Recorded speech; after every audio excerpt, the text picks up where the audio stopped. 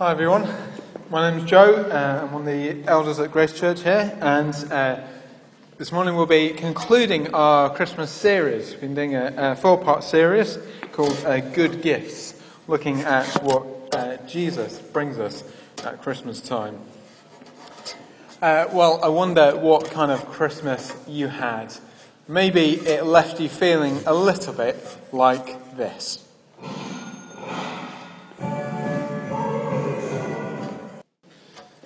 Well, there are quite a few Christmas songs, aren't there, on the theme of, wouldn't it be great if Christmas never ended? I mean, it's such an amazing, special day, isn't it? All the family and friends who you haven't seen for so long, they turn up with all these exciting-looking presents, funny stories, good wishes, and they're just genuinely really happy to see you. You're wearing your brand new Christmas jumper, resplendent in its comfy woolliness and the patterns of frolicking reindeer and Santa's elves and the big Christmas pudding sticking out. It's the talk of the Christmas dinner table. And talking of which, roast turkey is there, looking golden brown, smelling delicious. Can't wait to get stuck into the mountains of food. Loads of roast potatoes, gallons of rich and dark gravy, so many trimmings and sauces that there's barely space to sit down and fit your plate in. Even the jokes in the Christmas crackers are really funny after all the brandy you consumed in the Christmas pudding. Then you get to the presents, and there's that inspired novelty gift that has everyone cracking up every single time it gets set off.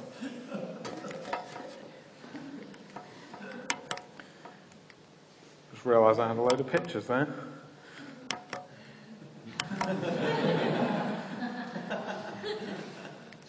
Well, after several days, it's not quite the same story though, is it?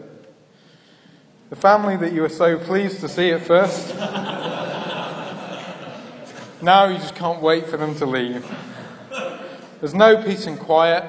No one can agree on what to watch on TV. Most games seem to descend into mass fights or mass sulking. There's always someone who takes way too long in the bathroom. And someone whose idea of great fun is a million miles away from yours. No, you can't play with your Lego. You have to sit down and play boring card games instead. Great. The once delicious and tasty turkey is now going off in the fridge. You've eaten so much of the stuff you were worried you might turn into one. Someone tries to make you eat another turkey sandwich, they'd be in serious mortal danger. The hilarious novelty toy is just doing everyone's head in. Annoyingly, you just can't find the battery compartment anywhere. Any minute now, that thing is going to meet with some unfortunate accident or an incident involving a hammer. Even your Christmas jumper is now frayed, and there's several unwanted stains, which are even less willing to leave than your family are. Well, if this is what Christmas is like, it's not really a season of joy and goodwill, is it? And even if it is, it just doesn't last very long. So what's the answer? How can you have a more joyful Christmas, a more joyful life? Well, I think the problem is we usually look for joy in the wrong places. Because we search for joy in things that can't satisfy. Well, I've learnt this one the hard way. My entire childhood is littered with Christmas and birthday presents that seemed a good idea at the time, only to be abandoned when I realised they weren't that great. A karaoke machine, a set of Punch and Judy puppets, an extremely girly Lego set, a shell suit,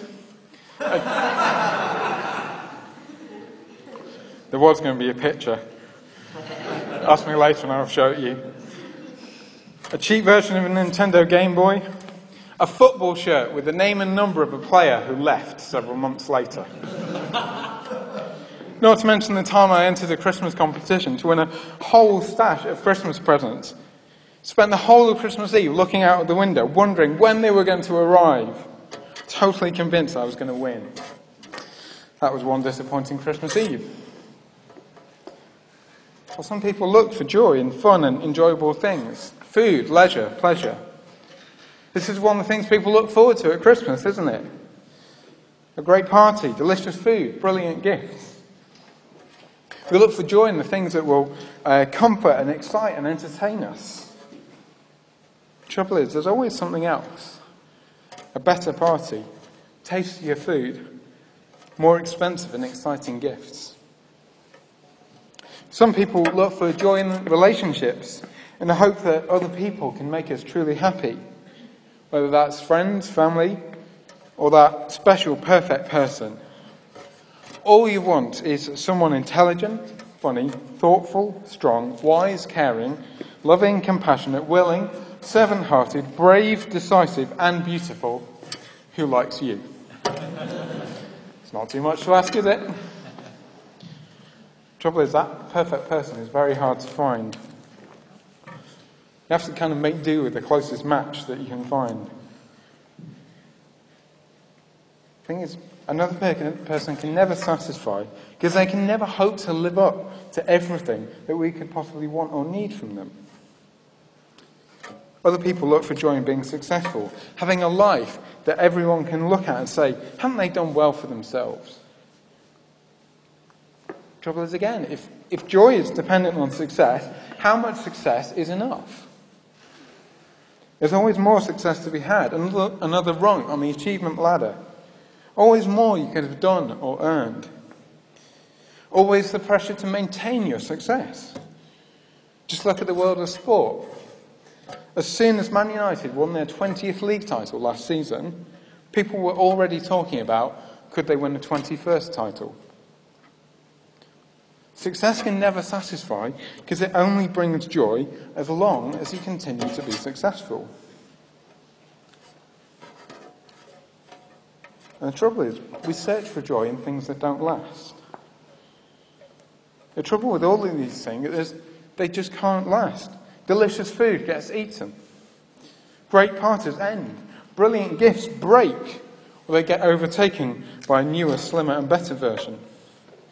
The glory of success fades after a while, and even the most beautiful relationships end.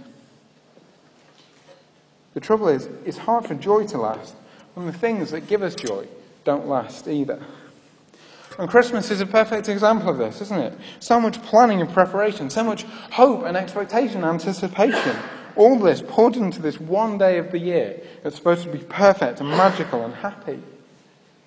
It can't possibly live up to that. And even if it did, it's all over in just 24 short hours.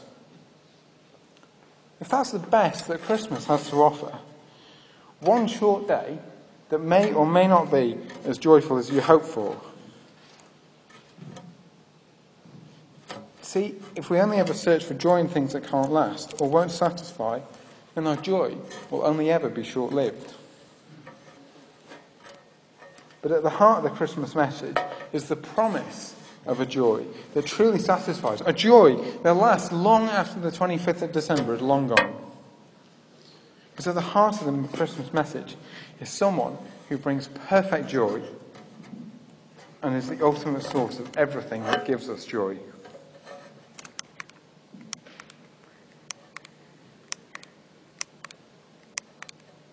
We find deep joy in Jesus Christ.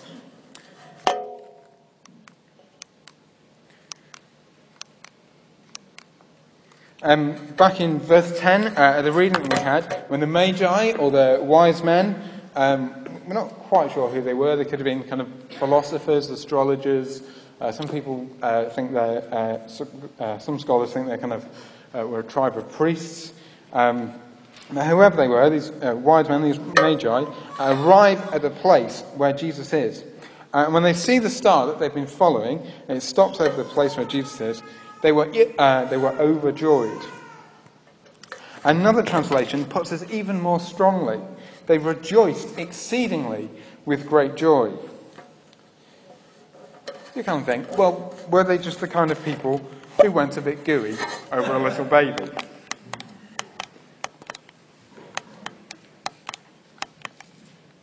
This is really working well, isn't it? even if it was the baby of people that they'd never met before. Even if it was a royal baby of another country. You can tell it's American by the lack of a U in Labour.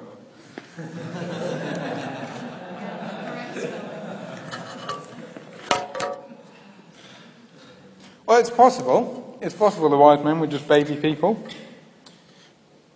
But their response in verse 11, when they actually see baby Jesus, it's not one of, "Oh, isn't he just so cute?" No, they bow down and worship him. Finding this baby, this infant king, this tiny child, is worthy of their worship, their response is one of joyful reverence. And it's a genuine joy as well. These magi were not forced by anyone to travel thousands of miles from another country in order to worship a foreign king. They chose to come. They'd chosen to travel in search of the one born King of the Jews. They chose to come and worship him. But why? Why travel all that way? And why so much joy when they found him? I think we get a hint in verse 6, which is a quote from the prophet Micah several hundred years beforehand. "But you, Bethlehem, in the land of Judah, are by no means least among the rulers of Judah, for out of you will come a ruler who will shepherd my people Israel." See, God had promised a mighty, eternal king. And this was a ruler who had come from Bethlehem, like the great King David. And this ruler would shepherd God's people. The Magi are joyful because they found this great ruler, this shepherd of God's people. Jesus is the mighty, eternal, promised king. Now, we love our heroes, don't we? Our last few weeks, we've seen an outpouring of admiration and praise for Nelson Mandela, affectionately known as Madiba, a man who stood in opposition to the brutal apartheid regime in South Africa. Or Martin Luther King, who fought peacefully for civil rights for African Americans in the 1960s. I think we see this really clearly with our ongoing love of heroes in films and TV. Characters with exceptional strength and abilities that we see as good. So from Maximus Decimus Meridius, Gandalf, Aragorn, Zorro, Sherlock Holmes, Batman, Superman, Spider-Man, Iron Man, the Incredible Hulk, Thor. We love the idea of someone being mighty, powerful, strong, and being good. Someone who has immense power to stand up, to fight and defeat their enemies. And yet someone who is good and desires the protection, the safety of people. This is what the promised king, the Messiah, was to be. He was a mighty ruler. He was also a shepherd. Now let's be clear. A shepherd is not just a bit of a wimp. Someone who would lay around in fields all day, kind of casting a casual eye over what the sheep were doing. The shepherd was responsible for protecting the sheep from any threat. They had to be incredibly tough, strong, brave. They had to have a fierce loyalty, a desire to protect the sheep that they cared for. A good shepherd wouldn't just wander off and leave the sheep. They had to be there. The shepherd had to lead, provide and feed, make sure that the sheep were always secure. See, this promised king, this mighty ruler, was going to be a shepherd, someone who ruled not for their own benefit, like Caesar Augustus, who'd forced everyone in the Roman Empire to register in the census so he could tax his people some more. Not like the psychopath King Herod, who's so paranoid that he killed off several members of his own family and ordered the brutal slaughter of young children, just to get rid of any potential rivals. This ruler would be a shepherd for the people. He'd be a mighty, strong and powerful king who used his might to protect his people, not to protect himself. A ruler who used his power to rescue people from danger, not put people in danger. A ruler who would lay down his life for his people, not demand that they give up their lives for his sake. A ruler who came to make his people rich.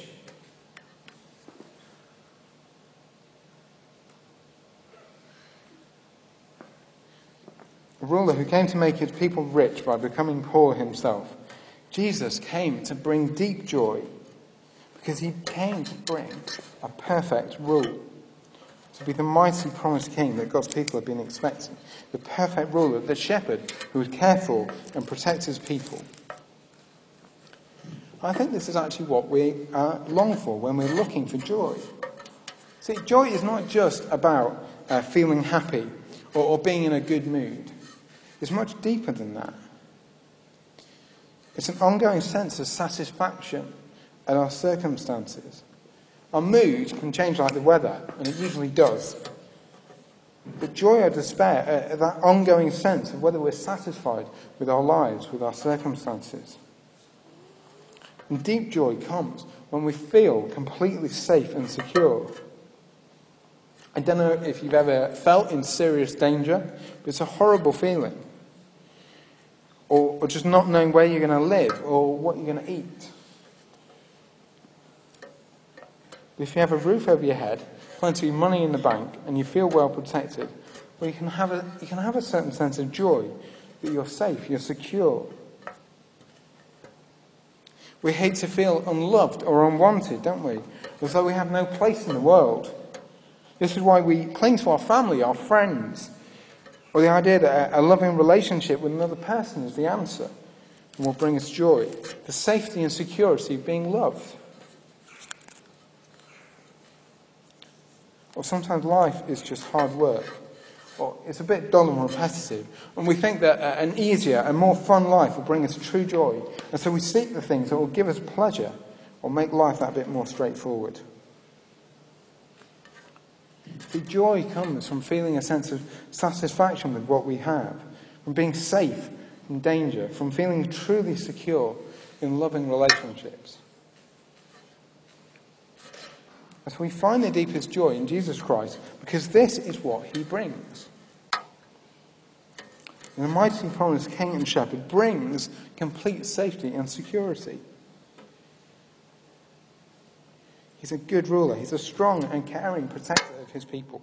And unlike everything else that we look to for joy, Jesus Christ lasts.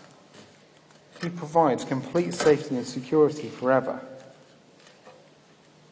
As we've gone through this series on good gifts, we've seen what Jesus gives us. In the first talk, Mike showed us that Jesus brings us true peace. Peace between us and God. Jesus paid our debt on the cross, as we've been singing about. He brought about true peace and reconciliation between humanity and God. Last week, John showed us that Jesus brings us incredible hope. Because he provides us with true meaning. He provides us with deliverance in his everlasting presence. And on Christmas Day, Matt showed us how this is possible. Jesus came to be a saviour, to rescue his people by providing himself on the tree. He died the death that we deserve, that we might have life through him. Later on in the Bible, we're told that there's now no condemnation for those who are in Christ Jesus. In other words, people who've accepted forgiveness and peace offered at the cross, those people have nothing to fear. There's no one and nothing left to condemn or attack them. The writer Paul expands on this idea later on in that passage from Romans that we heard read earlier. What then shall we say in response to these things? If God is for us, who can be against us? He who did not spare his own son, but gave him up for us all, how will he not also, along with him, graciously give us all things? Who will bring any charge against those whom God has chosen? It is God who justifies. Who then is the one who condemns? No one. Christ Jesus, who died, more than that, who was raised to life, is at the right hand of God and is also interceding for us. See, people who follow Jesus not only have nothing to fear, they have every reason to be deeply joyful. The mighty God who made the universe is not just not against them, he's actively for them. And if God is good and gracious enough to give up his precious Son so there might be peace, how will he not also give his people all things? So in the face of Jesus Christ, we clearly see the goodness, the graciousness of God. If God was willing to give up what was most precious to him in Christ, how would he hold back anything else? And because of the perfect love and gracious goodness of God, there's perfect safety and security. Just look at verse 35 onwards. Who shall separate us from the love of Christ? Shall trouble or hardship or persecution or famine or nakedness or danger or sword? Then on to verse 38. For I am convinced that neither death nor life, neither angels nor demons, neither the present nor the future, nor any powers, neither height nor depth, nor anything else in all creation will be able to separate us from the love of God that is in Christ Jesus our Lord. There's nothing and no one that can get in the way of Christ's love for his people. Not poverty or hunger, not violence or war or threats. There's no power, being, situation, or change in circumstance. Not even death itself can separate us, God's people, from his love shown in Christ. See, this is a picture of total security, safety, and provision. A picture of perfect joy. Jesus brings total security in relationship. He is perfectly faithful. Nothing can prevent or end his love for his people. The people he's reconciled with God. Because it doesn't depend on us. It doesn't depend on how lovely or lovable we are. That's the problem with Father Christmas. It's all about how good you've been, how bad you've been. Do you get anything from him? With Christ, it depends on him and what he has done. Jesus brings total safety. Not even death itself can destroy what God's people have in Christ. This is a joy that truly lasts because there's literally no end to it. And Jesus brings total provision. He's the sign of God's good and generous giving.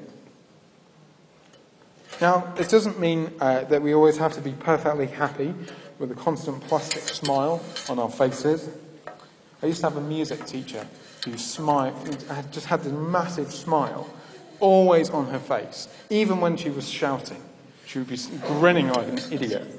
It was really disconcerting. We don't have to be like that. But in less than happy circumstances, we can have a real, deep, lasting joy.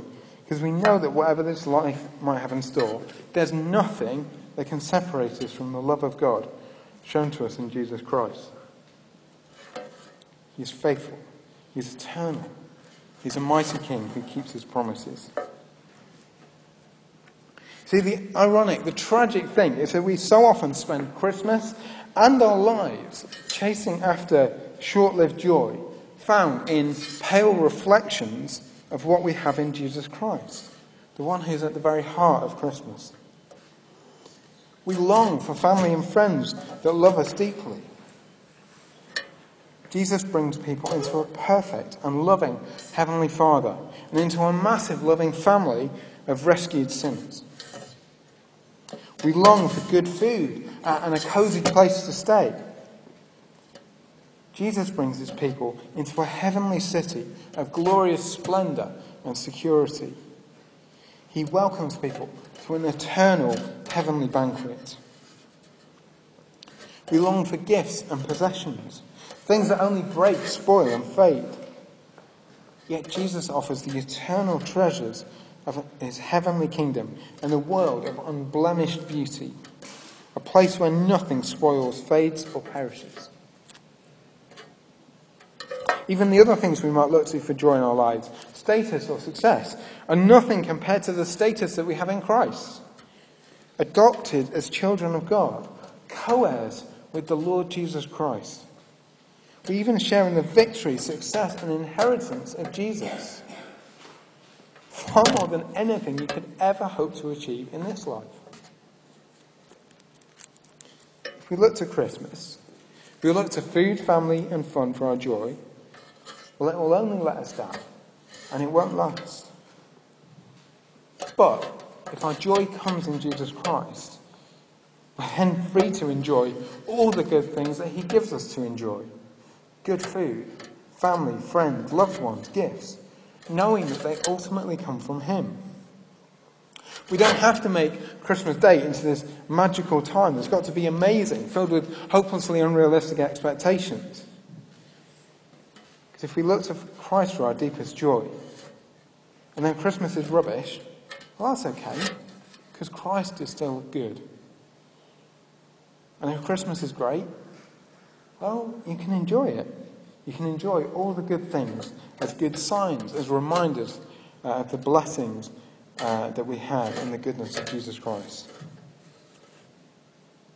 So, as you look back over Christmas 2013 and look to the start of 2014, why not consider, why not take seriously the good gifts that Jesus Christ offers?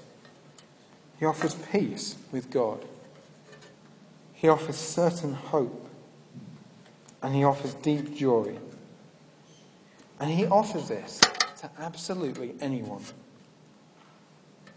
These are the good gifts made possible because of the gift that Jesus offered on the tree.